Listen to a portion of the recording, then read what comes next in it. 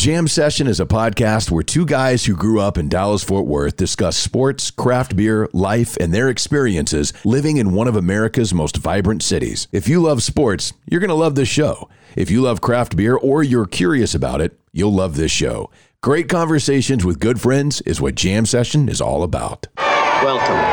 It's nice to have you here. I hope you enjoy it. I think you will. You're listening to the Jam Session Podcast. I was told that I could listen to the radio at a reasonable volume.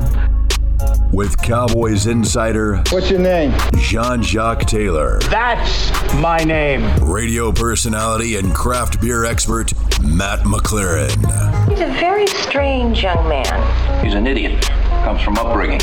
And now, the Jam Session Podcast. It is indeed Jam Session. Subscribe, rate, and review. Hang out with us for a while right here on the Jam Session Podcast, sponsored by Greening Law, a personal injury law firm in Dallas, Texas. Greening Law fights the legal battle so you have time for healing and renewal. Also sponsored by Hector Flores with Modern Woodmen of America, a fraternal financial organization. Hector will help you plan for your family's future. But right now, the moment we've all been waiting for has arrived. Ladies and gentlemen, the radio, TV, and now podcast star, the sexy Jean-Jacques Taylor. What up, dog? I would be the non-sexy one. It's Matt McLaren, and this, my friends, is Jam Session, the podcast version 158, asking simply that you prepare to be dazzled, if not entertained. We have a lot to discuss here on this episode. We will, of course, talk a little Cowboys as they head into their bye weekend. We've got Cowboys insider Clarence Hill Jr. that will join us at some point. ESPN NFL insider Ed Werder is going to jump on with us, which is a great time to talk to him because, man, those trade rumors with Deshaun Watson are fiery hot right now. So we'll get into that. Got a little trip around the block we'll have some fun with. But as always, let's start you off telling you about the greatness of Robert Greening. If you've been hurt in a car accident, if you were like me and you were just minding your own business and somebody's like, no, I want to run the light, and you smash into them, and it jacks up your back, then you might want to give him a call and be like, hey, man, can you help me out here? And let him fight that legal battle for you. Really, the Green Team, as they call his staff, Robert Greening, Green Team, they are your fierce legal competitor against the insurance companies. Well, the thing that they do, man, is they ask you and tell you all the questions you need to ask that you might not even know what to ask. And the other thing is, and I tell people this all the time, it doesn't cost you anything to pick up the phone and call them if you have an incident. Because here's what happens. You call them, you say, hey, here's my situation. What do you think? And they say one of two things, literally. Yes, we think we can take you on as a client, or no, we don't think it's quite a good fit. That's as simple as that. Doesn't cost you anything. And if they take you on as a client, hey, check this out, man. They don't get paid unless you get paid. So they work hard because they want everybody to get paid. That's exactly right. Consultations are free, and they only get paid if you get compensated. So give them a call. It's Robert Greening, 972-934-8900. 972-934-8900. Robert Greening, Office, Dallas, Texas. Also, of course, Hector Flores with Modern Woodmen of America, 940-453-3490, a fraternal financial organization. If you need some help with your finances, planning for your future, making sure your family's taken care of, you need to give Hector a call and get together with them. And it doesn't cost anything to meet with them. It's a non-fee-based deal with Hector Flores.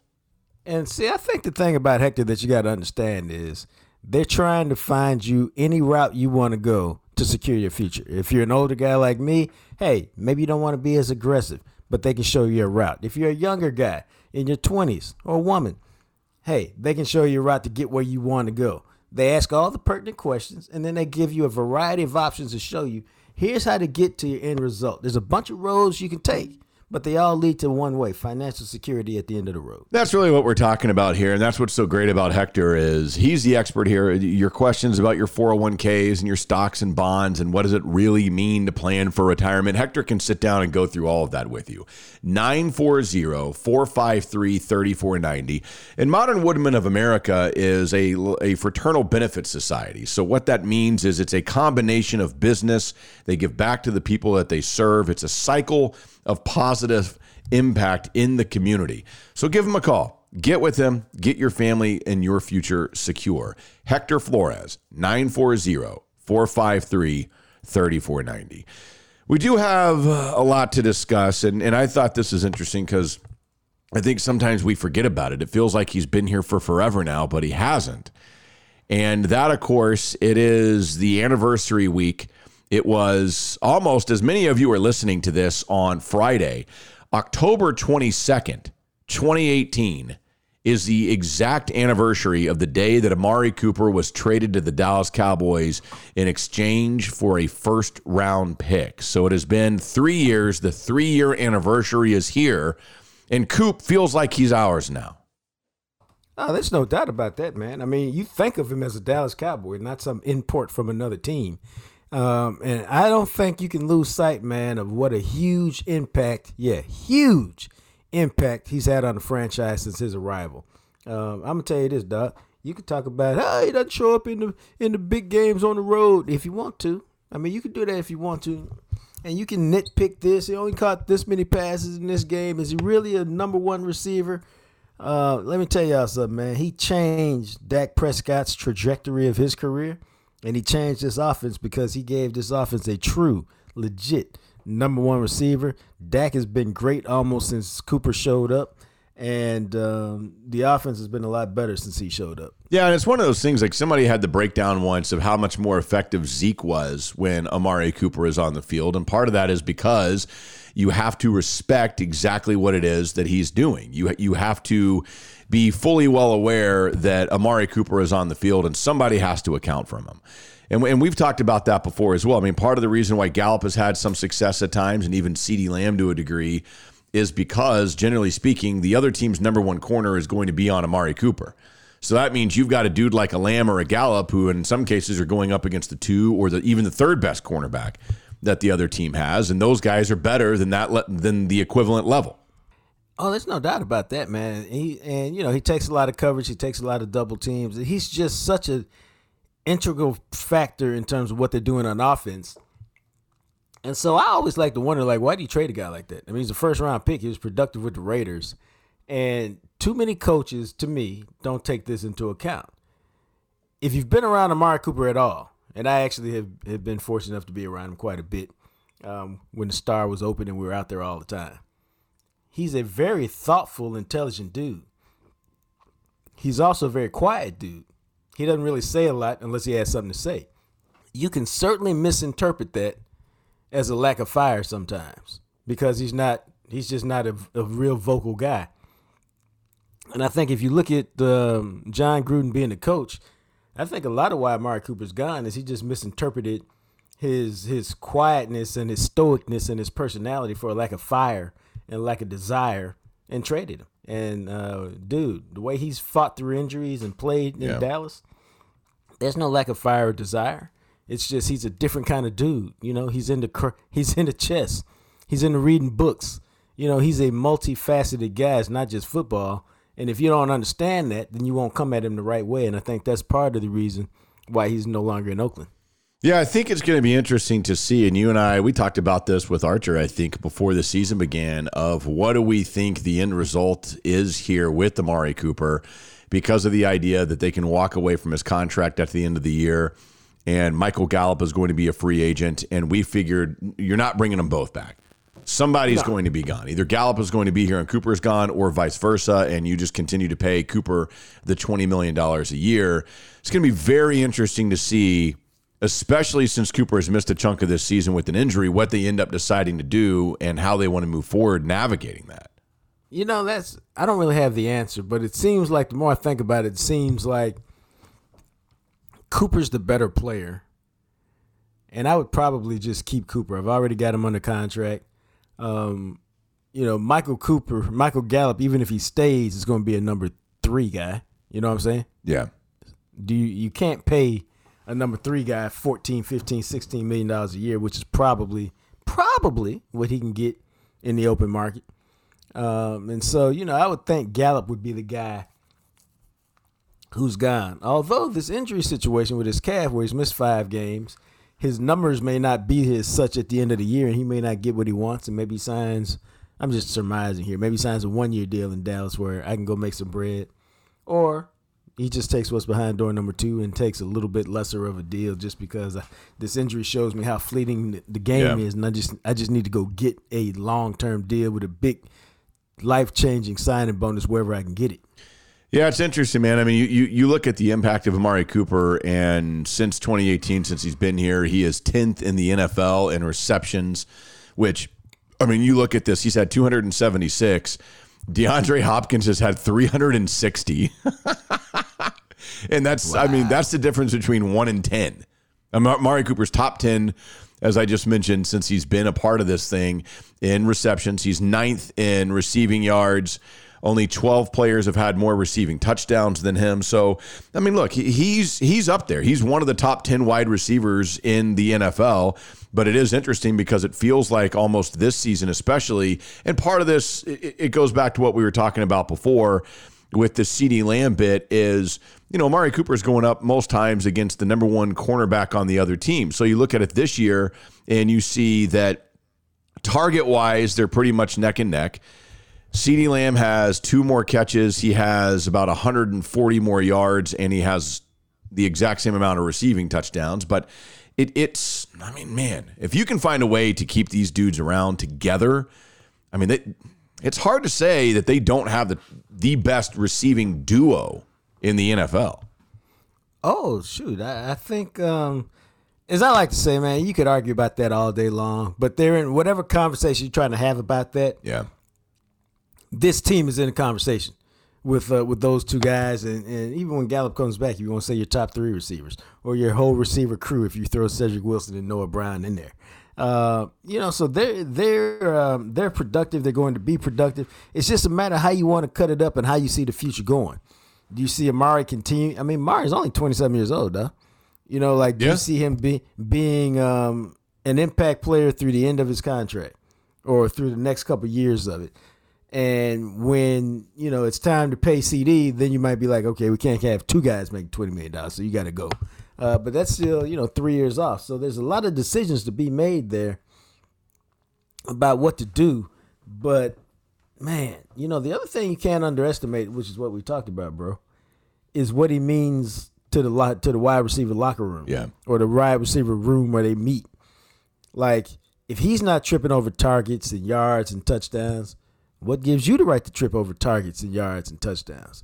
When you see Amari Cooper working a certain way, either to get back from an injury or to work in practice, it makes you want to work a certain way because look how good he is. He's still working. I mean, remember that clip in training camp, man, where CD pulls Amari aside and says, hey, show me your release on that. How do you get open against this looker, you know, when you're at the line of scrimmage and they trying to do this to you? Well, that's invaluable, bro. Yeah, it is. You're right. And I mean, that's invaluable. You know, we're talking about a guy really in his 2 full seasons with the Cowboys, back-to-back 1,100-yard seasons. And, you know, he doesn't get a gazillion touchdowns. They only had 5 all of last year. He's got 4 this year. But, of course, last year, Dak Prescott wasn't playing nearly as many games with him as he will be this year. It's interesting. And I kind of wonder if the Cowboys' mentality when they look at this and looking at the future is one of, we know it's a win-now mentality. And right now, all that matters is the 2021 season. This is a really, really good football team. But I don't know if you're looking, even if you don't get to the promised land this year, how much farther down the road you're actually looking with the belief that you still have a core group of players that you can win with in the next, I think, max of 3 years. Like if they don't get it this year, you 22, maybe 23, and then you're going to have to figure out how to reopen a totally different window with the whole group, but like a different core group of players. Well, yeah, and that's why you got to continue to draft well. Like, CeeDee Lamb will be part of that next core group. Right, yeah. You know what I'm saying? So will this is what you're talking about when you talk about you got to draft well. So will Micah Parsons. Mm-hmm. So will Trayvon Diggs. And you hope Odigizua and Colston and that group. But you got to draft well to make that happen. Because, like, the Van Der Esch class, that group ain't going to be part of it. You know what I mean? Right, yeah. And so this upcoming draft, you got to hit on it again.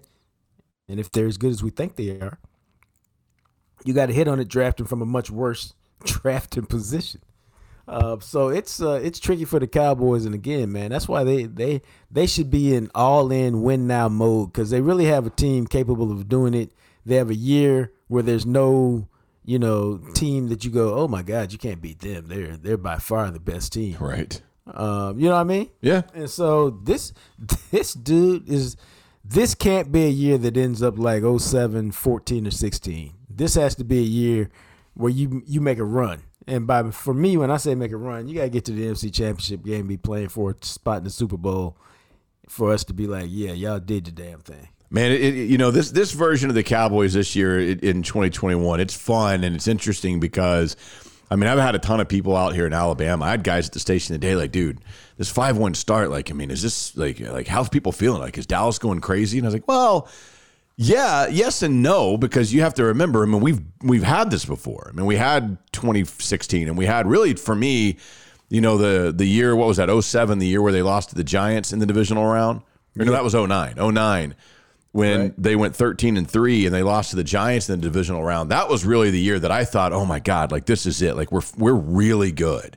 And that was such a stunning loss in the divisional round. And like even in 14 when they lost to the Packers on the road, and I bring this up all the time. I mean, say Dez scores. I don't know why anybody thinks that Aaron Rodgers doesn't win the game with the 5 minutes remaining in that game that there was. True that. But in our memories, we all think, well, if Dez catches that, the Cowboys win, the game's over. But there was still over 5 minutes left in that game. And, Aaron, that's way too much time for Aaron Rodgers. But for whatever reason, this feels as good a chance for something to really happen as that 09 year did. And really 14 too, because Tony was so good in 2014 and they had such an incredible balance on offense of how they wanted to attack you to where he wasn't forcing a lot of stuff and could really pick you apart, or they could beat you with the run, kind of like what we're seeing with Dak in this version of the offense. Well, see, I think just the difference, and we've had a lot of good conversations about it, the offense. The difference is this unit seems much deeper to me when you bring Cedric Wilson off the bench. And Cedric Wilson, if you think about it, he's made several plays since Gallup's been gone. You know what I mean? It's not like he just flashed once and said, oh, there's my play. Even a guy like Noah Brown, I think, has got 3 catches of 20 yards or more, which is kind of a big number for a guy that doesn't get a lot of targets. And so when you just look at the depth on offense with Pollard and with Zeke and with the 2 tight ends, and you just go, they can withstand an injury or 2, as we've seen with Lyle Collins and Michael Gallup and others, Neville Gallimore. And so that's why, to me, the fact that they've got the depth and got quality depth, and the fact that, it seems like it's falling right with them, man. Like they're missing, when they play teams, Christian McCaffrey's missing for the Panthers. And it just feels like the karma's working right for them in terms of they don't have a lot of injuries per se of guys who've been playing this year. And when you put all that together, man, you just got to make a run this year because you don't have a lot of magical seasons where everything falls right for you and you got talent. You're right. It's a fun one, so enjoy it and enjoy the bye weekend. I mean, it's kind of nice to have from time to time. I don't mind like if they play a Thursday night or a Monday night and you actually get a little bit of time on Sunday. But before we move into a trip around the block, let's tell you about one of our sponsors here, of course, Aaron, his crew at HFX Foundation Solutions, a full-service foundation repair company. They take care of all of the DFW area. So if you are starting to know and you see some of those signs, cracks, sticking doors, sloped floors, you've seen some soil washout, any of these things that start to raise your concerns, I would pick up the phone and call immediately. It's a free inspection. 817-770-0174. We've been telling you guys about this for a while now. This is one of those things. Keep this number handy so that the moment you start noticing some of those things, you get it taken care of right then. Well, it's important to get it taken care of right then, man, because then hopefully it costs you a heck of a lot less if you've got a problem than taking care of it later.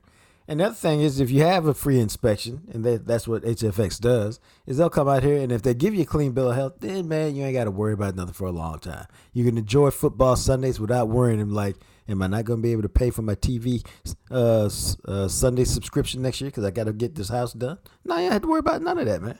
That's right. It's 817-770-0174. It is HFX Foundation Solutions. They are A-rated with the Better Business Bureau. Make sure you give them a call if you start noticing these signs, guys. It is your opportunity up front to save what could cost you thousands of dollars in damages later on. Catch these drainage and foundation issues early. hfxfoundation.com online, or again, 817-770-0174. So as we get set to take this trip around the block, as always, I'd like to remind you, if you are interested and would like to become a sponsor, we're always trying to look for new sponsors and find good fits. If you've got a local business or feel like you've got something that could use a little help, let us know, and maybe it'll work out. You can shoot me an email, matt@jamsessionpodcast.com. Easy to do that.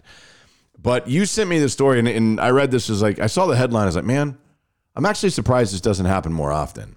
It's very sad. I mean, it's sad, but at the same time, it's so sad. I almost didn't send it to you. But in some forms, I'm like, what do we expect? And it's sad because of her age. She's a 20-year-old lacrosse player at Tufts University. Her name is Maddie Nickpon. She died after choking to death during a hot dog eating contest. Dude. And I just thought, honestly, I'm not being facetious. I am stunned that we don't see more stories like that.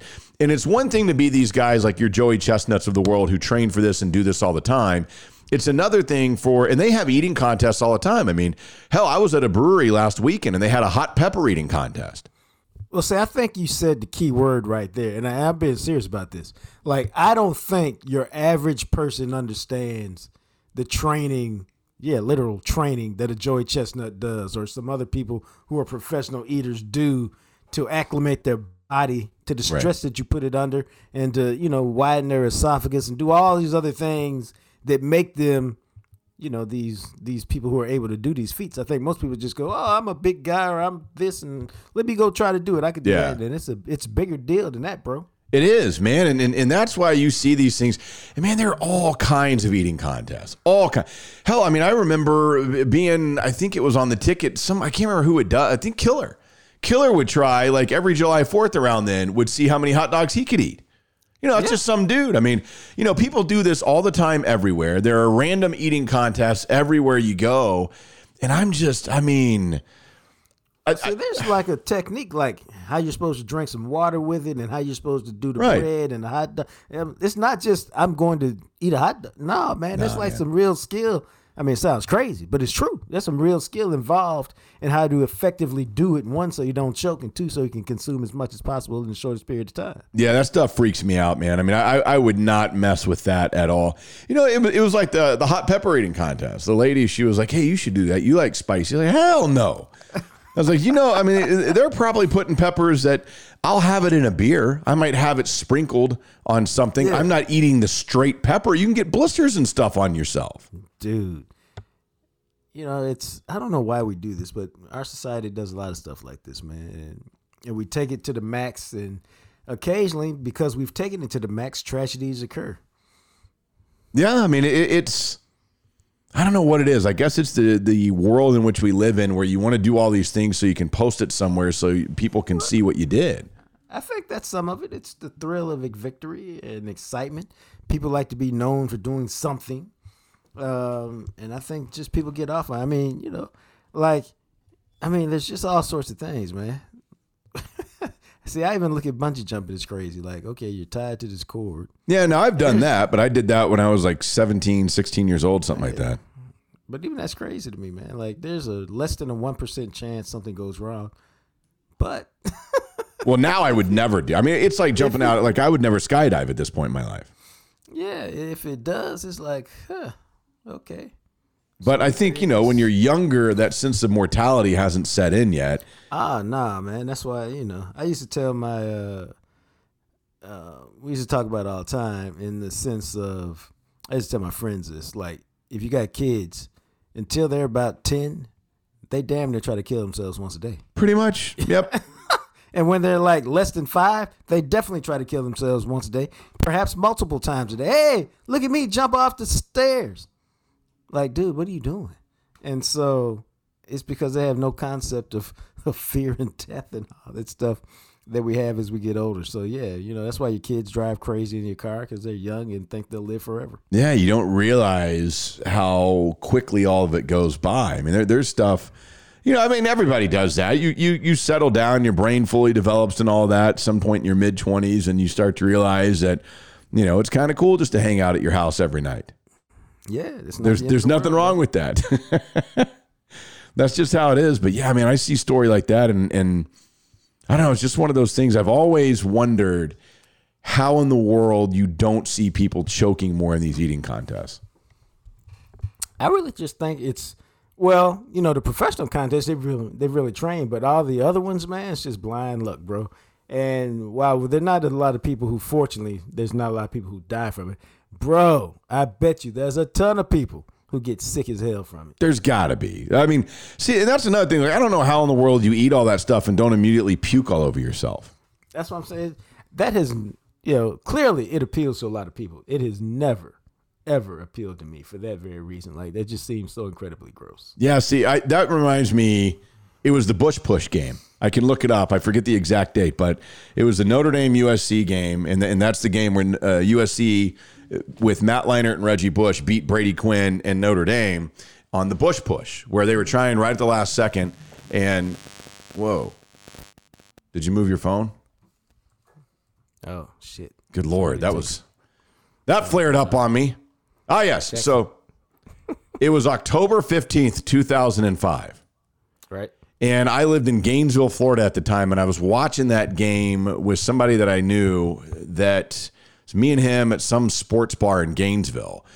And we had been there for a long time. I mean, we had been there and watched that whole game, and I think a game before that, we'd been drinking most of the day. We'd been eating some wings. And we had gotten, you know how you can order like a thing of like 50 wings or whatever? Yeah. So we had ordered that and been working on it. And I don't know why, but somebody at the bottom of it was all the wing juice and grease and stuff. And somebody goes, hey, dude, I'll pay your bar tab if you'll drink that. And so at the time, I'm like, again, this is 16 years ago. So I think at the time, how old was I? I was in my mid-20s. So I was like, oh, that sounds like a great idea. Free bar tab. So, of course, I drink it. And it's kind of nasty. And then I start realizing, oh, man, you know. But I ended up getting my bar tab paid for. But I'll never forget that. Every time I hear the Bush Push, I think of that because of how like sickly I got of, you know, just I felt horrible for the rest of the night and halfway through the next morning. My stomach I could not get it to calm down after that. Dude. Yeah. And that's why, like, you talking about eating and getting sick, it immediately reminded me of that in that Bush Push game because that's exactly what I did that one time. You know, I don't. Have you ever done anything like that? Not that, but you know, Tony Roma, remember the rib place? Right. There used to be much more of them, and they used to do this thing where you could eat this giant ass burger. And it was, you know, it was one of those eating contests. You got an hour to eat this and all that. And when I was in high school, me and a couple of my friends, I attempted it. And I think I got like 3/4 of the way through. And then it's the same thing where you feel sick, you're stuffed, you've massively overeaten, trying to shove this giant ass burger into your little belly. Nah, man, I've seen some people try it, but I've never had the confidence that I could do it. And so I've never done it. Yeah. I never thought about it. You know, now I don't ever do stuff like that. I mean, that's where, it took a few years, you know, when I was younger and I was growing, like as a teenager and whatnot, I'd eat like crazy and you just burn it off. And then I remember we'd go to Thanksgiving and I'd be like 30 years old or whatever. And my relatives would be like, oh, Matt, we made extra for you. I was like, I don't eat like that. And then you just get, oh, you don't want more? I mean, I thought you were going to eat more. What's going on? I was like, what do you mean? I'm not 17. I'm not trying to stuff myself. And now with Thanksgiving and stuff like that, you know, because people overeat at the holidays, you know, I really try to be mindful of that. And I don't feel like I need to gorge myself or pile everything onto my plate and eat a ton of it because I don't want to feel like crap all day. Yeah, and I've evolved into that as I've gotten older and tried to be more fit and healthier. Like, you know, I was having this conversation a couple of days ago. Like, I used to eat till I was full. Then it became, I used to eat till I was, you know, comfortable. And now I eat until I'm good, which is like less than full, not even close to full. It's just like I'm good. I've had enough. and move on. But it's weird because I didn't start off like that. It just kind of evolved into that, and there's no set amount of food. The only thing that's funny is when I'm good and I take that extra bite because maybe it's something that's really good, and you go, man, that's just, I just need that. And you go, well, damn, that was literally one bite too many. Yeah, I mean, there are times now like, well, we'll eat something, and afterwards I'm like, man, I'm still hungry. I'm like, well, you know what, let's give it a bit and see. And then I might give it like another 30, 45 minutes, and if I'm still hungry, I'm like, okay, like I need to eat more. But I've gotten a lot better just because I don't like the way it makes you feel. Like overeating is one of the most uncomfortable feelings. Now, see, you're talking to a former fat guy. I know I am. That's right. So it used to not be an uncomfortable feeling, but that's why I'm like now, man. Like I went out to lunch the other day, man, and I left like 4 shrimp and a wing on the plate and it was actually very good, but I was like, I'm good. Like, I don't want to be full. I don't like being full anymore. And I really don't like being full at a certain point in the day because if you eat too much at night, you just wake up and you're still full or bloated or you don't. I like waking up feeling really light in the morning. So I really don't even eat that much after, 5, 6 o'clock most of the time. I mean, it truly is the way to do it, but it can be difficult at times. So that was something fun to go through. We also I wanted to throw this out there because I think a lot of you know that I have been I had that goal of reading 26 books this year. Well, I just finished book number 23 this morning. Wow. So I am way ahead. I've got 10 weeks left in the year roughly to read 3 more books. So at my current pace, I mean, I think I might be able to hit 28 or 29. I was gonna say, man, you're at the point where you're just reading, man. We'll see what the number is at the end of the race. Yeah, and it's interesting because I got the new John Grisham, which came out on Tuesday, and I read it in 2 days. Damn, was it that good? Oh man, I loved it. I thought it was fantastic, and I zipped through it. And what's wild is, I mean, everybody I think that listens and has been listening for the last few years with us, I like streaks. Like I like seeing streaks broken, whether it's for good or bad or whatever. Well, I read on a Kindle or the Kindle app on my iPad. And so they're called reading insights, and it'll show you how many days in a row you've read and how many weeks in a row and stuff. Well, my all-time record for days in a row is 61, and I'm currently at 41 days in a row. And so I was like, man. And so that motivates me. Like every day I want to make sure I read something. So the next book that I'm going to get is the new Jack Reacher book, but that doesn't come out until next Tuesday. So I've got to find a book because I thought it might take me a week to read the John Grisham, but I read it so fast that now I've got to find a new book. Well, I read this morning, but I need a book for the weekend to get me through the weekend so that I can keep my reading number streak intact. Damn, bro. You're killing it. Hey, man, I'm the McGuire of reading. I want to break 61. But I want to do it legally. I'm not going to use anything that I shouldn't be putting in my body. As we just had that for you? No, not for me. Sometimes I feel like I need eye steroids. And I'm just plowing through all these pages and pages. But yeah, I mean, I've talked about this before, but next week is the new Jack Reacher. And then the following week is the new Harry Bosch, that first week of November. And I mean, I'll probably read the Harry Bosch book in 2 days. Damn. Because I love that. I love Harry Bosch, and that's one of those where I'll read.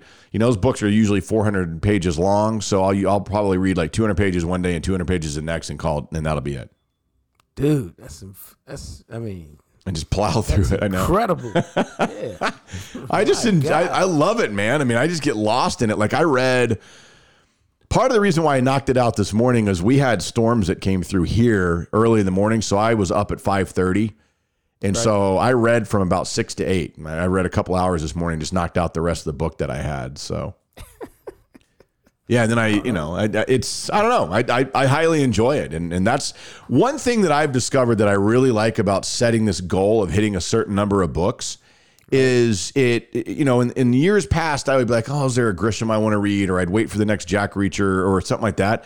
This has really pushed me to just read different things, which I've always enjoyed nonfiction, but I've read stuff this year that I don't think I would have read if I hadn't. I was like, well, I need to get a book in. I need to keep it going. And I've really enjoyed a lot of different books that I've come across this year. What's your favorite? Man, that's an interesting question. my favorite book that I have read so far this year. I mean, there's been, man, and I say that because there's been so many different ones. Probably, okay, I know what it is. It was Project Hail Mary, the new Andy Weir that came out in July that I read. And that was a book about, and it's a novel, it was fiction, but it was a book about how Earth was losing, or no, what was it? The atmosphere was not being as protected. Or no, I remember what it was. It was this alien bacteria that had been introduced to our solar system and was eating the sun. And so the sun was losing its power, and at its current rate, like into the future, that we would become an ice planet and everybody would die off. And so it was, how do we discover how to fix it? And they send a guy into deep space outside of our solar system into other parts of our galaxy towards the nearest planet. And just, he discovers this alien being and stuff that is nothing like any alien being that you would ever possibly imagine. I thought it was genius. Wow. Yeah, and it was a lot of moving parts. Dude, I could not put that book down. That book was almost 600 pages, and I read it in like 3 days. Jeez. I mean, it was incredible. I just thought it was one of the most realistic, now fiction, but realistic portrayals of how things are happening with light cell technology and our ability to move through the universe and things like that, and just doing some different things that I liked. My favorite nonfiction book was the book about the Secret Service, The Rise and Fall of the Secret Service. That one was awesome. You know what? I felt like you were going to say that. Yeah. That one I really enjoyed. I really enjoyed Dave Grohl's book. I thought Dave Grohl he tells it in his own voice, and he had some really interesting stories about when he was with Nirvana and going through the whole Kurt Cobain thing and all that. And he's just a super passionate guy who, I don't think people realize he spent a handful of years just living on a van, touring with some random band that nobody had ever heard of unless you were super into that weird part of music. And he never made a lot of money, and he described how for 5-6 years starting out after he dropped out of high school to pursue music, but he was cool with it because he was getting to do his passion every day. Dude, that's what it's all about, man. Yeah, and he never, this is a guy that to this day wears Vans, jeans, and a T-shirt, and he's worth like $200 million or whatever. Well, it's all about finding your passion and your purpose, and how do you get there? Yeah, and he had some really cool stories. If you're a Dave Grohl / Foo Fighters fan at all, I thought that was a really good book. And, there's been some interesting books. That one about the Buddha brain I was telling you about was good. I read Think Like a Monk. I think that was this year. That might have been last year. I read so many books, it's hard to know like which ones were this year. I'll have to go and look. True that. Maybe at the end of the year, we'll do my books in review year and go through all 26 or something, and I'll just throw them out real quick. Wow. Yeah, I think I'm at, I pale in comparison to you, but for me, it's been a big year because I'm at about 10 or 12. Yeah. But I go through stretches where I do a lot, and then a stretch like now where I don't do a lot. Yeah, I just get into it. And that's one of the things, like I wake up early in the morning on purpose so I can have some just peace and quiet time to myself before life starts, I guess. And I'll just go out on the couch, and I like to drink my water, and then I have my routine, and it just, I don't know. Once you get in that routine, like my routine is I wake up, I drink 28 ounces of water right when I wake up, and I'm sitting on the couch reading, and then I drink a cup of coffee. And once I get through all that, normally on a normal morning, whatever I do after that, I meditate for a little bit, and then I start prepping for my show out here and coming into my office and doing all that. I don't normally read for 2 hours every morning like I did today, but I was like, man, I can't put this down. Fascinating. Yeah, it's one of those things. I don't know. I enjoy it. I'm a big reader. What can I say? All right, before we get into our conversation with Clarence Hill Jr., let us tell you, as much as I love reading, I probably love craft beer even more. I don't know. It's hard to say. But I know where the library of craft beer, so to speak, is, where you can go and find all sorts of different beers. You can check them out. You can see which one you like. You can get each one individually in singles. And that is Beer Geek Shop in downtown Rockwall. Right off the square. It is local. It is family owned. Jason and Deidre. They're fantastic people, man. And you know what? We might as well tell everybody because you only got about a week left to get this. So Beer Geeks Shop has been with us since they were with us on the radio. Yeah. And as many of you know, they sponsored the Just the Sip segment that we did for a long time, and they have been a sponsor since day one of the podcast. Well, they have got some plans that they are working on, and they will no longer be able to sponsor the podcast. So their sponsorship is coming to an end at the end of the month, at the end of October. So this is your final time. This version of the Jam Session 6-pack is going to be the last one for a while. It'll be, they may come back at some point, but it's going to be a while before they're able to swing it again. So get out and support these guys the way that you've supported them. They've got bigger and better plans, and they've got some stuff in the works that's really cool. But this is going to do it at the end of the month for them with us for right now. I'm still going to support them. I mean, I'll still be swinging by every time I'm in town visiting my parents and whatnot. But Absolutely. This is it. This version of the Jam Session 6-pack is the final one. So if you've never gotten it, and I actually think it's the best one, I would make your way out to downtown Rockwall and just thank them for us and say thanks for supporting it and pick up some beers, man. Get that Jam Session 6-pack with the pumpkin beers and the beer from Siren Rock and make it happen. No, man, Beer Greeks has been great. They've greatly enhanced my knowledge of craft beer, especially Deidre. Introducing me to a bunch of different tastes and styles, man. And they can do the same thing for you. It's if you're a novice, Deidre's great about finding something that your palate appreciates. If you're a veteran, she's great about introducing you to something you haven't tried before or haven't even thought about trying before. She's an expert at it. I've never had a bad beer out there because she's that good at matching them with your personality and what you like. And, I'm with Matt, man. Go out there and support them because they have been great to us. And, even Jacques will be out there from time to time looking for some stouts. That's true. So that Jam Session 6-pack, again, it is good through the month of October. You got 9 days left to get it. 6 beers that we hand-selected, all available for the price of $19.99 at Beer Geek Shop in downtown Rockwall. Also, of course, Blue Star Motor Group. Blue Star Motor Group at bluestarmotorgroup.com. Have you gone? Have you been? Have you checked it out? You should have if you haven't. Yeah, why haven't you? You're like, well, I'm not looking for a car. Neither am I, and I go there every time we talk about it. You go there so that when you go look for a car, you know exactly what you want and exactly what you can get and exactly within reason about how much you got to pay because Deb and Mike, man, it's all about the win-win, baby. I mean, it's amazing to me because you talk about superior quality. They got a 2017 Porsche. They got a 2021 Cadillac Escalade. They got a 2019 Ford Super Duty F-250. And I'm talking about superior quality. Now, they're pre-owned, sure. They're Carfax certified. They've got vehicles ranging all over the place on here. I mean, that Cadillac Escalade is loaded, friends. It is loaded. They've got cars on their website right now from the 20,000s all the way over to the 110,000s. So no matter what your budget, no matter what you're looking for, they have it for you at bluestarmotorgroup.com. And if you have any questions, or if somehow you're on here and you're like, man, that's not quite what I wanted, I would shoot Deb a text. Let her know, hey, I heard about you on the Jam Session podcast, and I'm curious. I've been looking for this. She'll get right back to you. It's very easy to contact her. 817-881-4066. They're local. They're family. They love the Jam Session podcast. They're big listeners of what we do, and they're going to help you out, man. If you let them know you heard about them on Jam Session, I promise you they're going to get you taken care of and find you the deal you're looking for. Dude, they're great, and they're all about the win-win, man. And don't forget, Deb's a deal maker. She ain't got to check with nobody. She ain't got to ask nobody. Y'all got a deal, whether it's buying a car, selling a car. All you got to do is call her, text her, go make it happen, because she can make it happen. Holy crap, I just saw this. This thing is badass looking. So this is a 2012 Chevrolet Corvette two-door coupe Grand Sport 3-liter. It barely has 15,000 miles on it. See, that's my kind of ride right there. And they've got it for under $44,000. Showroom quality car. Damn, this thing is slick looking. Oh, yeah, brother. I mean, that is nice. It is red.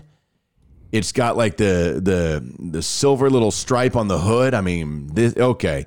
So go get it. 817-881-4066. It's Deb with Blue Star Motor Group, bluestarmotorgroup.com. It is time. We do it every week to check in with longtime Cowboys beat writer. You know him well from the Fort Worth Star Telegram. Clarence Hill Jr. joining us here now. And Chill, here they are. It's the bye week. They're 5-1, coming off a kick-ass win over New England in Foxborough. What are we making of this 5-1 Cowboys team right now?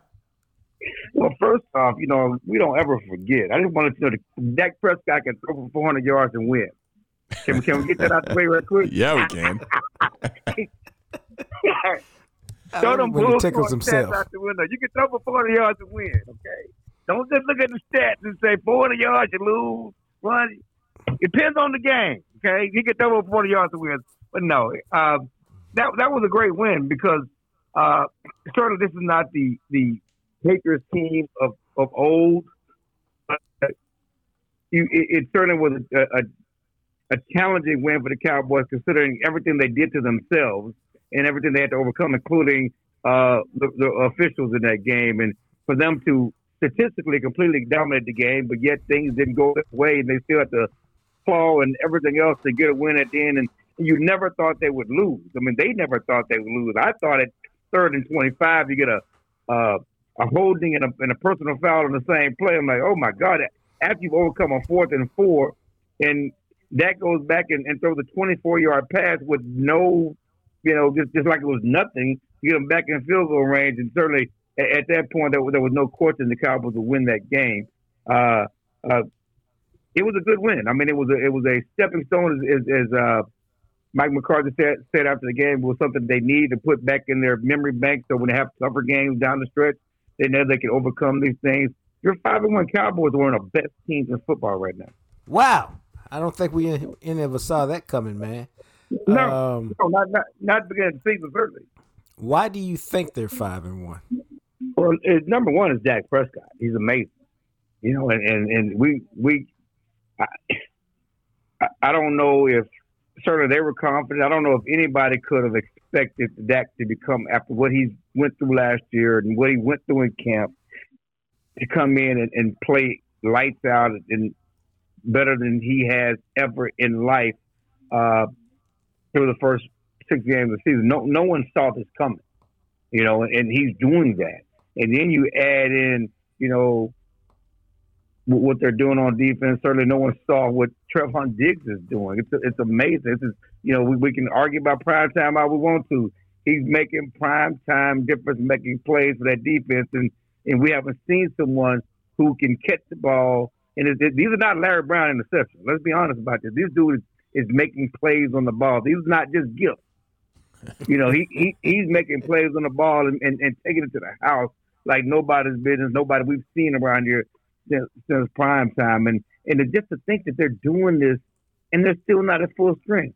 That's the crazy part, is what the Cowboys have done, how well they played, how they have not blinked on the offensive line with Terrence Steele. You got La'el Collins back. How they really have not blinked on the defensive line, without DeMarcus Lawrence, and he's coming back. And you say what you will about DeMarcus Lawrence, not having double-digit sacks. DeMarcus Lawrence is a player, okay? He's still a dominant player, one of the best players on his team, on his defense, and they've done this without him.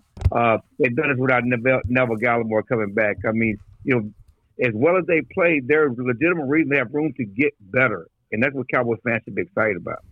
Yeah, and that's what's interesting about this stretch of the season, is because, and we've kind of talked about this before, but coming out of the bye, I mean, you've got an opportunity, if you can get some of these guys back in the next couple of weeks, where you can kind of integrate them in against teams that you should beat. I mean, you should beat Minnesota, Denver, and Atlanta. Well, Minnesota's going to be a tough game. That's a tough out. Let's not, and the thing about it is, you get excited. I mean, there's nowhere they're going undefeated the rest of the way. I mean, I don't think they will. I don't think they will. Minnesota will be a tough game. They're a good team. They're playing well right now. They have 2 good receivers. They're going to challenge the Cowboys' pass defense. They got a good running back. They are going to challenge the Cowboys' running game. The question is, again, can Minnesota stop the Cowboys? It's going to be a high-scoring game, and who you trust at the end. Kirk Cousins with Dak Prescott, but this won't be an easy game. It's going to be a challenging game. On the road, that's a tough place to play. But certainly after that, you have Denver, you have Atlanta, you have Kansas City that's trying to get right. You got Oakland, a Raiders team that certainly has its own issues. The Saints aren't who we thought they were. I mean, we maybe, then you have that tough December stretch with all those division games on the road. But again, we don't respect the division, right? But there will be tough games. I just don't see them going undefeated. But I do think the Cowboys have a chance to compete for home field advantage, and that will be important because you don't want to go to Green Bay. You really don't want to go back to Tampa Bay. I don't think you mind going to Arizona or L.A. But that's going to be interesting. They will have a chance to compete for home field advantage throughout the playoffs if they continue to play as they are. Yeah, and that's the thing, too, with that is if you get that with only one team getting the bye, I mean, if you can beat the 1 seed, then you get that one bye where you can have one win and you're in the NFC title game. Yeah, there's no doubt. And you want that. But, you just, let's not put the cart before the horse. As with always, it's funny because this is typical Cowboys. And maybe that's part of this season because nothing is as it should be. The Dak Prescott getting injured in training camp was out of the blue and certainly was a setback that somehow they overcame. All these guys being injured and on the COVID list, it wasn't a problem. And now you think the Cowboys are feeling good and riding high, and then Dak Prescott's hurt, and now, you got a cornerback, a safety that gets popped for DUI. Yeah. Maybe it's just one of those seasons where the Cowboys will just overcome everything. But, the sprained calf is concerning. It's on the same leg with a fractured ankle, and certainly, the fractured ankle is not an issue, but there's still something to be concerned with. Dak Prescott's legs are a bigger part of his game. You look at the touchdown pass; he's on the move. He's great outside the pocket. That's part of who he is, not just a pocket passer. So he needs to be at 100% to maximize his abilities as a quarterback. I think he can play through it, but will he be at his best? I don't know. No, I think it's interesting. I think we're a lot of folks are downplaying the calf, like, oh, it's no big deal. He should be ready to go against Minnesota, and I'm gonna need to see a little more of that first week that they're back to see if that's the case. But I think the best thing they got going for them is they're such a good team that if they play their A game, it's just hard to beat them. And when you look at the advantage that they have at quarterback most weeks, it's really hard to beat them the way the schedule's falling. So I think home field advantage in the NFC should be the goal for them, and they should be in the conversation. Even though the Cardinals look like they're gonna be hard to beat as well. No, Cardinals are legit. That game in December, with Kyler Murray coming to AT&T Stadium, that's going to be a barn burner. But that's just it. You're right because they're playing so well at quarterback. But so is Tampa, so is Arizona, so is Green Bay. So Matt Stafford and Rams. There are a lot of quarterbacks who are playing lights out, who are being difference makers for their team, and so they got to stop beating themselves. The Connor Williams penalties, the holding penalties, all the other stuff. They can't continue to overcome that. It's interesting to me because, and Jacques and I kind of talked about this earlier, this team seems to feel different, but, somebody as a Cowboys fan, which everybody knows that I am, you look at the 2007 team that started out at 5-1, and you look at the Dak's rookie year, the 2016 team that was also 5-1, oddly enough, going into the bye week. Does this team feel different than those two teams, which are probably the best teams we've seen in the last decade plus, both finishing 13-3? Does this version of the Cowboys feel different than those two? Yes, because this team has room to get better. Those teams peaked early. Those teams were at their maximum midseason. They were playing their best football midseason. I remember when Dak went up to, they won in Green Bay. That was such a, huge win. What can they do next? But this team is better. That 16 team, number one, was, that was a, run-oriented Dak bus driver type team, and we still, the defense still wasn't great. This team plays certainly complementary football, offense, and, on both, as a run and a pass. The defense is certainly opportunistic and, again, has a chance to get better. You go back to the 2007 team, I think that team peaked and got full of themselves, and you certainly, with the trip to Cabo was certainly evidence of that. This team has better chemistry. It has better chemistry. Number one, that was the T.O. Romo, Witten, all that other stuff going on in that team as well, if you go back. But this team has better This team has better chemistry, and whether you think chemistry is important, they like each other. They're so unselfish. The receivers are so unselfish. They do feel like a true brotherhood. to go along with the fact that I think that they have better coaches on both sides of the ball. Certainly the coordinators are better on this team than 07 and certainly 16. And again, the players are better, and this receiving core, that was T.O. and all those guys, but this receiving core is better. This tight end group, this running back group is better than 07 and 16. And then you go on the defense side of the ball, and they have not had a player in the secondary that turned the ball over since Deion Sanders, and they got that. And then you add in what Randy Gregory is doing at pass rusher right now. My God, he's looking every bit of DeMarcus Ware coming off that edge. And then you can't deny adding in DeMarcus Lawrence coming back. No, I think you made the best point when you say, because we remember those teams really peaking, especially the 2007 team. They really peaked with the Monday night win over Green Bay that gave them home field, and the season was over kind of in their mind after that game. This team, they could look at New England and say that, oh, my God, we were really good, but we still got so much work to do. And they got those guys coming back. And the fact that I think guys like Trayvon Diggs and Micah Parsons will be better. Even Randy Gregory, man, because they hadn't really played all that much football. No, he's just scratching the surface, baby. Yeah. He just scratching the surface. It's awesome. And they still got hills to climb. I mean, no matter how Kansas City is, going to Kansas City and getting the win there, that would be a huge, again, check mark for this team. Going to New Orleans and getting the win Thursday after Thanksgiving, that would be a huge check marker for this team. The division may be over, but there's still going to be things that you're going to measuring stick for this team that's out there that you surpass and improve because, it's not about next year anymore. It's about now. This team can win now. It's not about growing and building. It's about maximizing opportunity to win right now because next year ain't promised. No, it's about winning the Super Bowl right now, at least competing to get there right now. Yeah.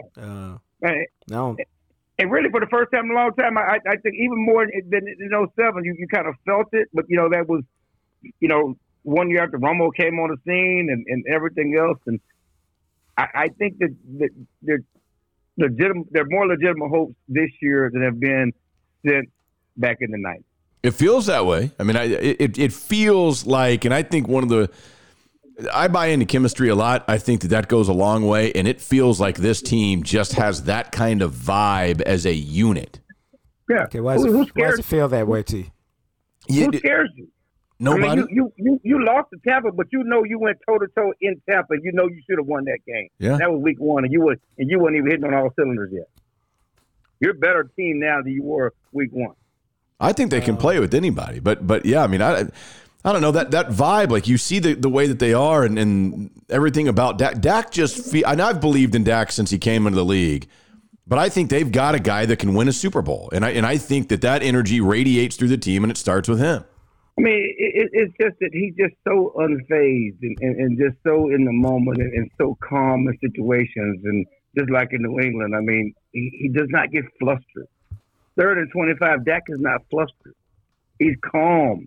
Things just slow down for him, and I just think that's part of who he is. It's part of his makeup, and you go back to Tony and, when in those big moments, let's be honest, you're starting, it's in your DNA to a certain extent, but, he was a wonderful player, but he dropped a snap in Seattle, and had some interceptions in key moments. Dak has not done that. When they lost games, it wasn't because he cratered down the stretch. When they lost, his rookie year, I mean, he played Aaron Rodgers toe-to-toe. He probably played better than Aaron Rodgers. So his defense gave up a 3rd and 31. Damn. But it wasn't because Dak cratered in the playoffs. Right. He gave him the lead. I mean, it wasn't because he cratered in the playoffs. I mean, he rose to the occasion. Yeah. I mean, it's exciting. Yeah, I think Cowboy Nation tries not to get overwhelmed with this because, again, it feels like, okay, we've seen this before, and it's cool to get to the playoffs, but there's that hunger to get to more. But I don't know. I believe that this is their best shot at getting to a Super Bowl, like you said, Chill, probably since the mid-'90s. Oh, there's no question about that. And I guess now, because we always got to have something to complain about. And so now the complaint is Mike McCarthy. Yeah, right. Yeah. You can never feel good. You never can feel satisfied. You always got to have something to belabor. And now, they got to overcome Mike McCarthy. his game management and all that other stuff. And I will tell you that people are questioning Bill Belichick's game management right now, this week, after what he did last Sunday. Yeah. Kneeling on the ball at the end of the first half and some different things. I mean, it happens with all coaches. No one is perfect with that. We Cowboy fans need something to nitpick right now, and Mike McCarthy is not the problem. Oh, on the record, Mike McCarthy is not the problem. We remember he's that not, next time he calls. really, he's part of the reason why they've had so much success. No one wants to give him credit. You got to understand that he is the center of it all. He set it all up. He's the one that sets the tone for this organization. Again, people don't want to give him credit, but he is part of the reason why they've had success and why they've been successful, why they're 5-1.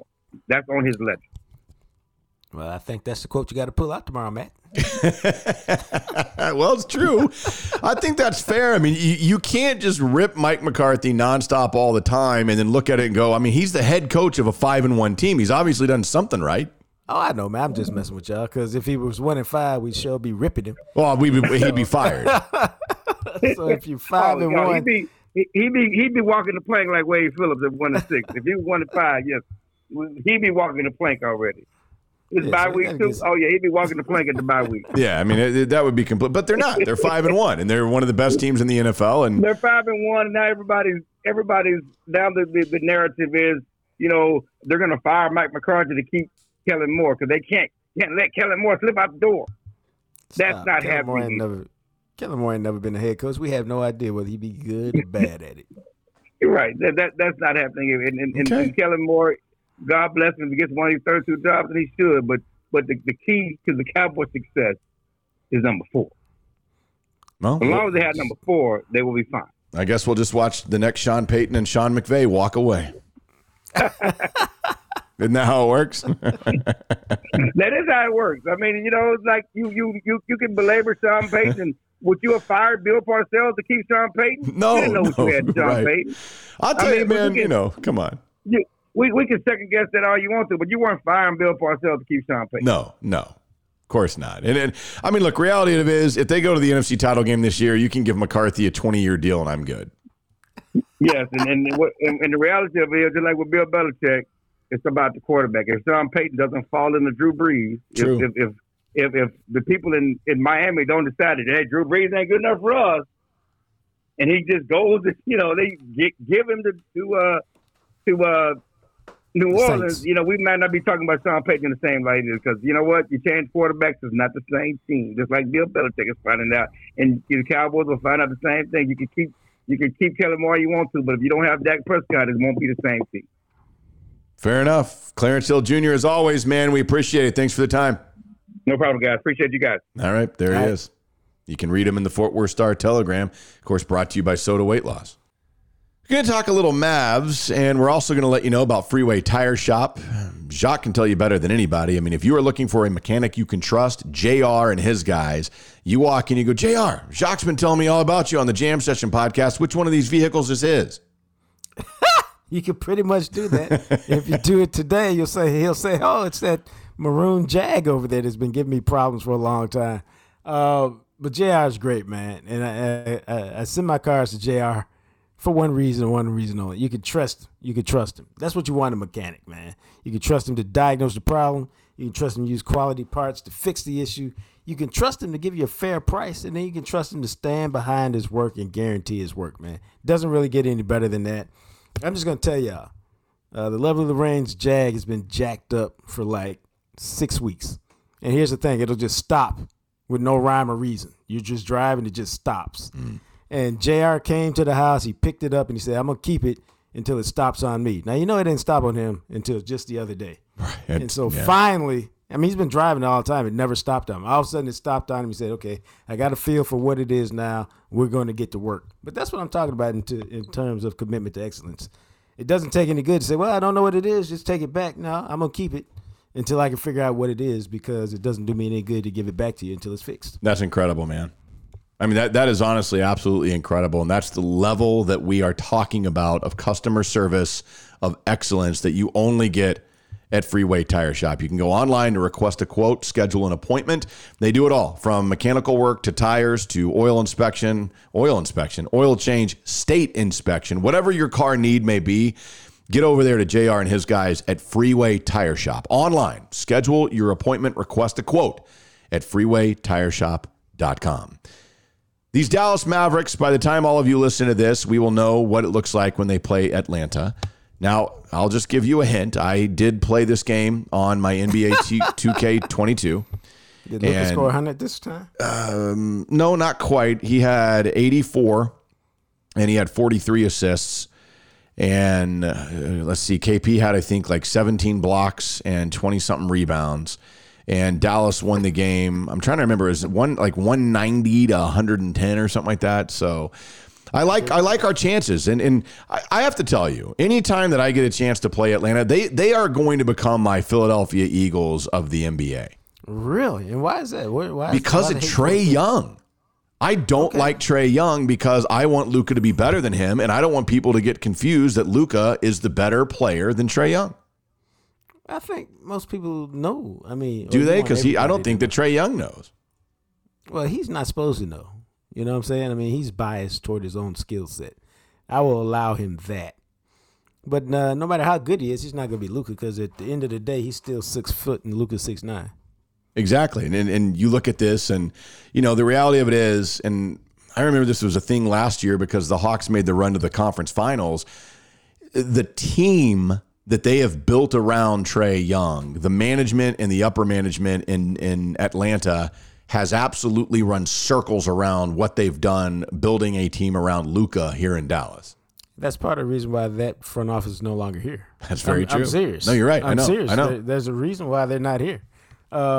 See, they took Trae Young, and we all, especially the first year, like, what the hell did y'all do? Yeah. Did you lose your mind? What's the deal? They took Trae Young to be Steph Curry because a guy who used to be an assistant GM, I think, with the Warriors, was the GM, is the GM with the Hawks.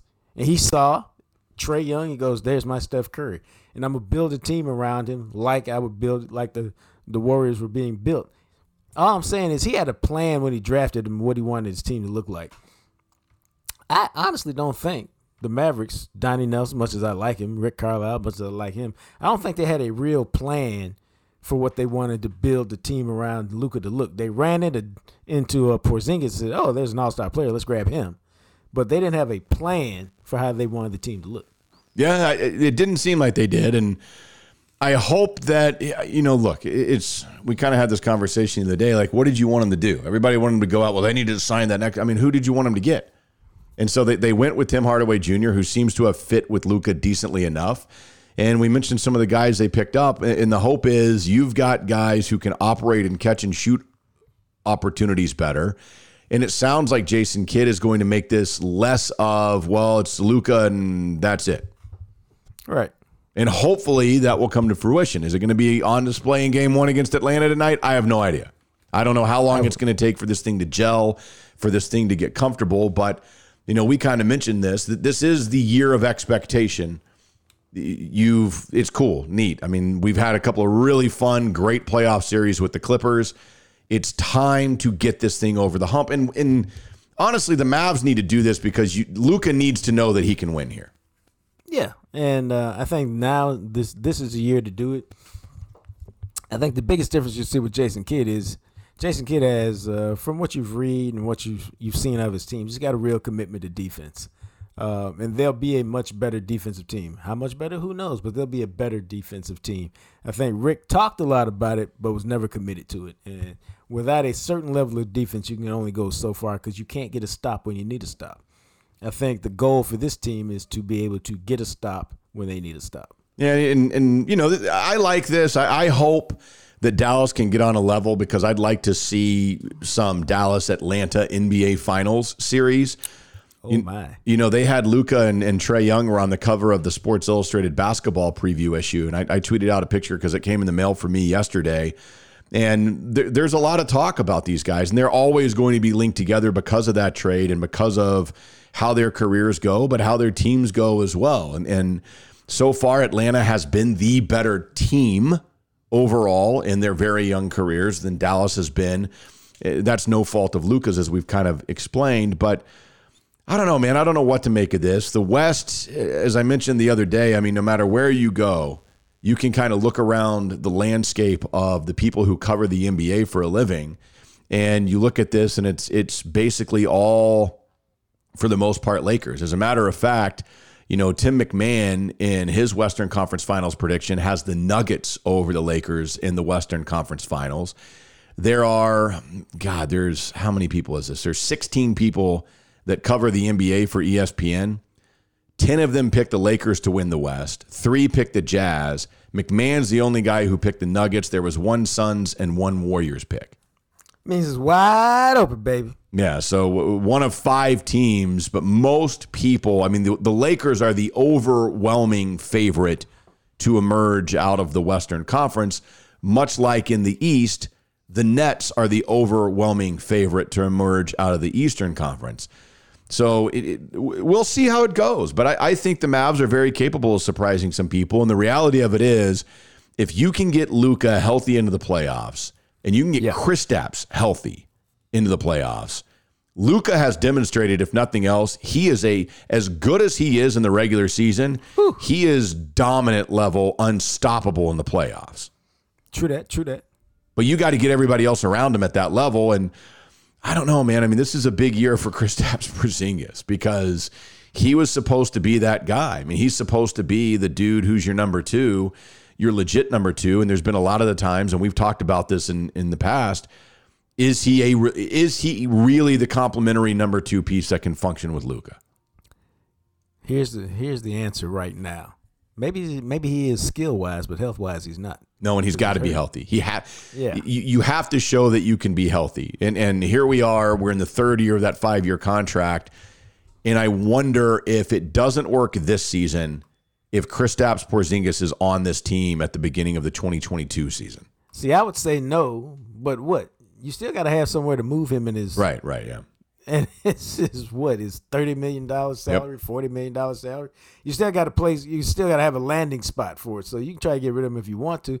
And you can, because you can always trade anybody, but you're trying to get more than pennies on a dollar if you get rid of him for the investment that you've made. And that's the tricky part right there, bro. It is. It's the very tricky part. And I don't know the answer to that right now. We don't need to know. The hope is that Kristaps can ball out. We'll see. But, you know, this is a Mavs team that won 43 games a couple of years ago in the shortened season. And then last year, of course, they only played 72 games and went 42-30, which if you look at it, probably in an 82-game season, they would have won somewhere in the neighborhood of 48, maybe 49 games.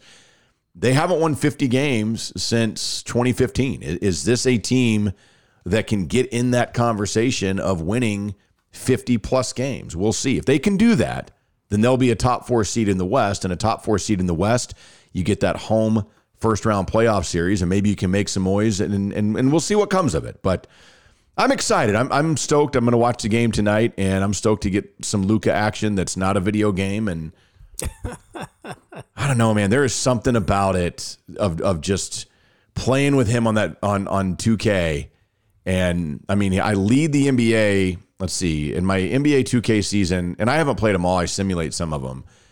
Right. I'm 32 games into the season. Luka's averaging 44 points a game and 14 assists a game and like 8 rebounds a game. That's pretty good. Oh, yeah, I bet it is. Shoot. That is pretty good. The 44 points is probably a little high, but you know what? I don't think the assists is that outrageous if you got guys around him that can hit open shots. All right. Hey, bro, it's your world, baby. We just living in it. Yeah, it is. Let's check in with our ESPN NFL Insider, brought to you, as always, by Medea from Scratch. It is Ed Werder joining us here. And, Ed, we were kind of joking about it for a second there, but Deshaun Watson, it sounds like the conversations between Houston and Miami are heating up quite a bit, and they're going to make a serious play to see if they can bring in Deshaun Watson. What do you know about that situation with him? Well, I don't know how much truth there is. Obviously, the Dolphins owner, Stephen Ross, is 81 years old, and he has expressed an affinity for Deshaun Watson, and his team's in the middle of a 5-game losing streak. The general manager and the head coach that he hired 2 years ago haven't produced the results that were expected. They're They've lost 5 straight games. Tua has not been, for a sustained period of time, a top quarterback. But I think a lot of this information is being leaked out of the Texans organization to try to stimulate trade interest ahead of the November 2nd deadline. I just can't. I mean, I was there a couple weeks ago, and so I did some reporting on the Deshaun Watson situation, and everybody that I talked to at the time was saying that they didn't think that the new general manager, Nick Caserio, was really serious about trading Deshaun Watson. Like, he still hadn't decided whether that was the best thing to do. And under the circumstances, I just can't.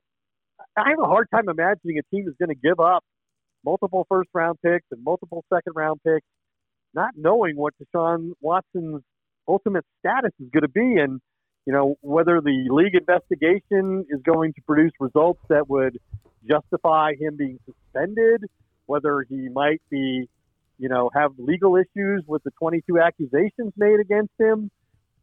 But I do know this. I do know that his team, his representation team, does not believe that the mere fact that he gets traded changes his status with the league. As far as they understand it right now, he's eligible to play. If he wanted to play and the Texans wanted to play him, he could play. He's not on the commissioner's exempt list, where many people think he ultimately will end up. And the Deshaun Watson people do not believe there's justification if he gets traded to the Dolphins for the league to suddenly intervene and say, well, now you're on the commissioner's exempt list because you're close to playing. They feel like that can only happen if there is new evidence to substantiate that kind of move by the NFL. So I think there's a lot to sort out in a very little amount of time. And it's just hard for me to conceive of, in this climate, a team making a major move as good a player as Deshaun Watson is, not knowing his availability for this year and beyond. I'm also curious how you could make that. I mean, if your goal was this year, how you think you could get a guy who hadn't played in a minute, bring him into a new organization, integrate him in at quarterback, and have any success at this stage of the season? Yeah, I think it's a trade you're making for the long term. I mean, the guy's 25 years old, and he's won multiple division championships in Houston. I think 3, if I'm correct, as the starting quarterback. He's a franchise-type player. I mean, what we thought of him a year ago right now is we thought he was one of the best players in all of football. He went into the season as the reigning passing champion. He threw for more yards than anybody in the league last year. So he's a franchise-type quarterback, but I just can't imagine the backlash there's going to be in whatever city he next emerges in. And there's the reality that he's probably going to have to serve a suspension of some length before he ever gets back on the field again, even despite what I just said about them believing that he's eligible to play immediately. We saw a rumor yesterday that if this were to happen, that they might be trying to work out something with Washington where Tua would go to Washington.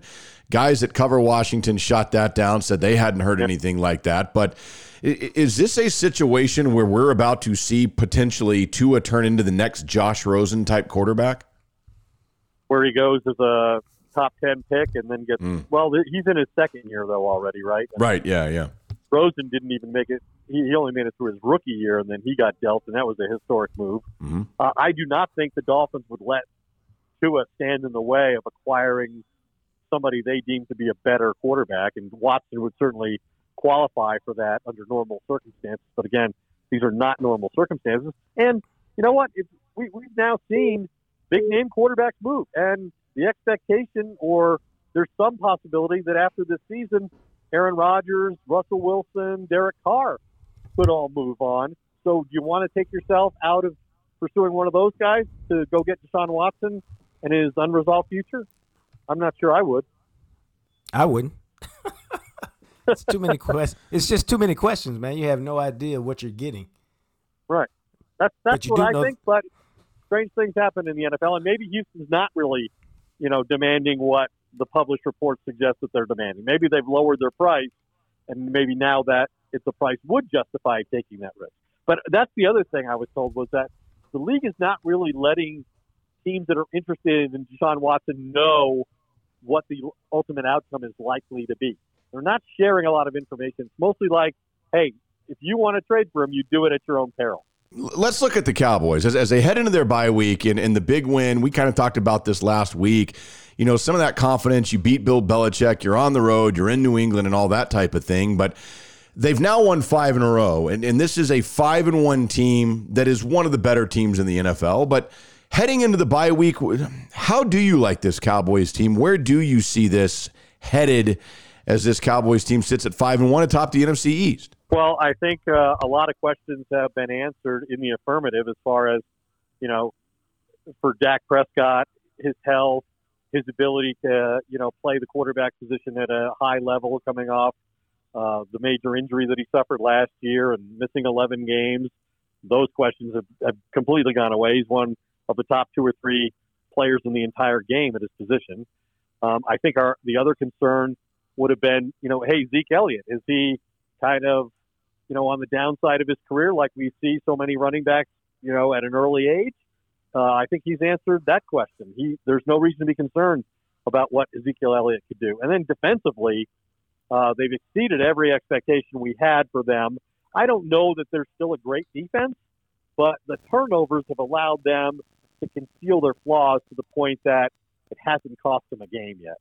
It may ultimately cost them a game, but, you know, I think they have a playmaker at every level on the defense. If you'd have told me that they would do this without DeMarcus Lawrence and without Gallimore at defensive tackle, I would have been very surprised by that. So I think this team in its first 6 weeks of the season has totally exceeded expectations, and they've already basically won the division as long as Dak stays healthy. I think they're one of the top 5 teams in the NFC. Now, it's not going to be easy to get to the Super Bowl, you know, through the teams that they still have to pass, and they've already lost to one of those teams, Tampa Bay. You know, the Rams are good. I don't know that Green Bay is as good as they've been the last 2 years when they've gone to the championship game, especially defensively. You know, they haven't had Ladarius Smith, so the pass rush hasn't been what it was. They lost Jair Alexander, the corner. We don't know how long he's out. But I think the Cowboys have definitely convinced me, and I think most people, most objective audiences, that they're one of the top 3 or 4, you know, Super Bowl competitors in the NFC as long as they have their quarterback. What do you think the win at New England did for this team? You know, I think it was really substantial, and I think they were pretty convinced that they were going to win because talking to players last week going into the game, they were talking about that it was a big game. They weren't saying, "Now this is just 1 of 17." They were saying, "No, this is a big game for us. We need to go somewhere on the road and win a game. You know, we did it against the Chargers, and we need to do it against this team, against, you know, the winningest coach in the place where a lot of Super Bowl banners are hanging. And even though you don't have to beat Brady and Belichick on the same day, beating Belichick is still an accomplishment. And they had to earn it. It wasn't easy. And they didn't play flawlessly. They still scored 35 points. And, you know, Dak had this incredible game. Basically had the same game plan ultimately forced on him this time, that they took willingly to Tampa Bay, and they executed it well enough to beat this team because they had a younger quarterback who couldn't score like against their defense like Tom Brady could week 1. So yeah, I think it meant a lot to those guys that they beat Belichick and they won at Gillette in Foxborough in a hostile situation, and they won the game at the end 2 different times, really. When you look elsewhere around the NFL, because I'm curious, you know, you named a couple of teams, obviously, and there's a handful of very good teams in the NFC. How much do you buy into Arizona sitting at 6-0? They've knocked off Tennessee. They beat the Rams. They beat the Niners. But then again, we're talking about a team that with Kyler Murray and Cliff Kingsbury, they haven't made the playoffs in their first 2 years in the league, that still doesn't have that playoff seasoning. Can you buy Arizona being a team that can make a run this year? Yeah, and I left them out, and I probably shouldn't have. They're the last undefeated team in football. Right, yeah. And they should beat the Texans this week. We know J.J. Watt's going to be very motivated for that game, and DeAndre Hopkins will be very motivated for that game. But, yeah, I mean, you know, the Cardinals are the first team since the 2007 Patriots to win their first 4 road games by double digits, and only the 6th team since the merger to do that. So they've already played on the road 4 times and won. And, you know, I think some of the things that they talked about, like, and they won without their coach last week against Cleveland, and Cleveland was a playoff team last year. But some of the things they talked about with Kyler Murray as far as, you know, not having him run as much, I think have actually, that's been a real reality for them this year. He was 36% of the rushing offense last year, and it's down to 14.8% now, and they're still averaging over 130 yards rushing a game. So I do think they've got balance, and they do have a dynamic defense that's, created a lot of turnovers. And I think they have a lot of veteran leadership on that team. And, one of the things Kingsbury told me, I covered them week 2 when they won at Tennessee. One of the things Kingsbury said that was interesting to me was, this is a chance for Kyler really to take over the team because, you don't have Patrick Peterson there anymore. You don't have Larry Fitzgerald there anymore. And so there's a leadership and a veteran void that he can naturally fill now. And I think we've seen him do that. And I think it was no small thing when J.J. Watt had all these different teams pursuing him and he went to Arizona. And part of the reason he went to Arizona was because he believed in Kyler Murray as a quarterback. I was trying to figure out why they were so good and he wasn't running the ball as much because I was looking at his stats last week. Yeah. One of the things is, they haven't turned the ball over. They've got the third fewest turnovers in the league. So they're not beating themselves. Kyler Murray's only thrown 4 interceptions and none in the last 3 games, and he hasn't lost a fumble all year. And we've seen in Dallas how important the turnover margin is. We've always known it was important. But now both of these teams, the Cowboys and the Cardinals, are on the plus side by a wide margin. That makes winning a lot easier and a lot more likely, even when you're playing on the road. You mentioned one of the teams, obviously, that they beat earlier in the year, the Tennessee Titans, and you look over there in the AFC. That I thought was interesting on Monday night, the win that Tennessee had to knock off Buffalo, whom I thought was the best team in the AFC. Tennessee wins, but the way Tennessee's doing it is really interesting because Derrick Henry has a chance to do something we've never seen, which is consecutive 2,000-yard rush seasons. One guy with 2,000-yard rush seasons. How do you like Tennessee over there in the AFC as the way they're doing it so much differently than the airing out philosophy that we see a lot of teams go for? Yeah, the problem with the way they do it is it's going to be hard to consistently score a lot of points. I thought the play action game would be a big part of what they've done, and bringing in Julio Jones and having him with A.J. Brown would make a big difference. They have 2 big that's what they're all about. They're all about just physically, beating you weekly. And, nobody wants to stand in there and tackle, Derrick Henry 35 times a game, and that's what defenses are faced with. And that's what Kansas City faces this week. And Kansas City's not the team that they've been. I still think Baltimore's probably a better team, and I still think even though Buffalo lost, I think Buffalo is a more well-rounded team that has more ways to win than Tennessee does. But I was impressed with what Tennessee did against Buffalo. I think the flaw that the Bills have is their red zone offense. They're one of the worst 8 teams in the league in red zone offense, and so are the Cowboys, by the way. Everybody around them in that ranking is a bad team with losing records, except for Buffalo and Dallas at like 56%, red zone touchdowns. The teams that are winning consistently, like Dallas and Buffalo have been doing, generally have, succeeded on like 65, 70% of their red zone opportunities. The Cowboys got beat in Tampa Bay partly because they didn't execute in the red zone, and they almost got beat in New England because they didn't execute in the red zone. Hey, I'm curious, man. What do you think about Baker Mayfield? As far as him being injured or no, I'm sorry, like Baker long. Mayfield? I'm talking about long term. Like, I don't know if I can pay Baker Mayfield the kind of money that franchise quarterbacks get. Yeah, but unless you're going to get one of these other guys we mentioned earlier, unless you're going to get Aaron Rodgers or Derek Carr or somebody like that, Russell Wilson, and we haven't heard any of those names mentioned with Cleveland. Then what better alternative do you think you have? That's the problem. Baker's won there. He got him in the playoffs. They've had to put a very good team around him. They're another team like Tennessee that emphasizes the running game, and they've got 2 outstanding runners. They're not going to have either one of them tonight. They're not going to have Baker tonight. That's a really tough call, and I know the experts have gone both ways on it. If you really want to invest, $40 million guaranteed in Baker Mayfield, I just don't know that Cleveland has a better option. And he made, for the streak snaps tonight, he's made 51 consecutive starts. And I think they've created an offense around him where he could be an effective winning player. So, unless you have a better option, I think you have to pay. Yeah, I tend to agree with that because I don't know what else you would do. And they seem to like his mentality. They seem to like his, however he leads or whatever that is that he has. They seem that seems to fit with Cleveland for some reason. Yeah, well, I think he doesn't have to win the game himself. He doesn't have to be the star. He's willing to be a game manager. He does. He certainly contributes to winning, but he doesn't do it. He doesn't do it statistically and stylistically like we see the top quarterbacks in football do it. But he doesn't turn the ball over. He's been pretty durable for a guy his size. He's been playing with a partially torn labrum to this point. Then he had that, got tackled in that awful way last week and dislocated his shoulder again. He wanted to play this week. I think he probably would have played if they were not on a short week. So I think you have to give him a lot of credit for that. If you don't have a better option, then you just got to sign the guy. Cleveland, how long has Cleveland been trying to find a quarterback? Yeah, that's the nobody's truth. tried to find a quarterback, harder than Cleveland. Well, you know what? First round pick. That may be the best point you make because it's probably Brian Sipe in the late 80s. I think Sipe was the last one who started more than 51 consecutive games.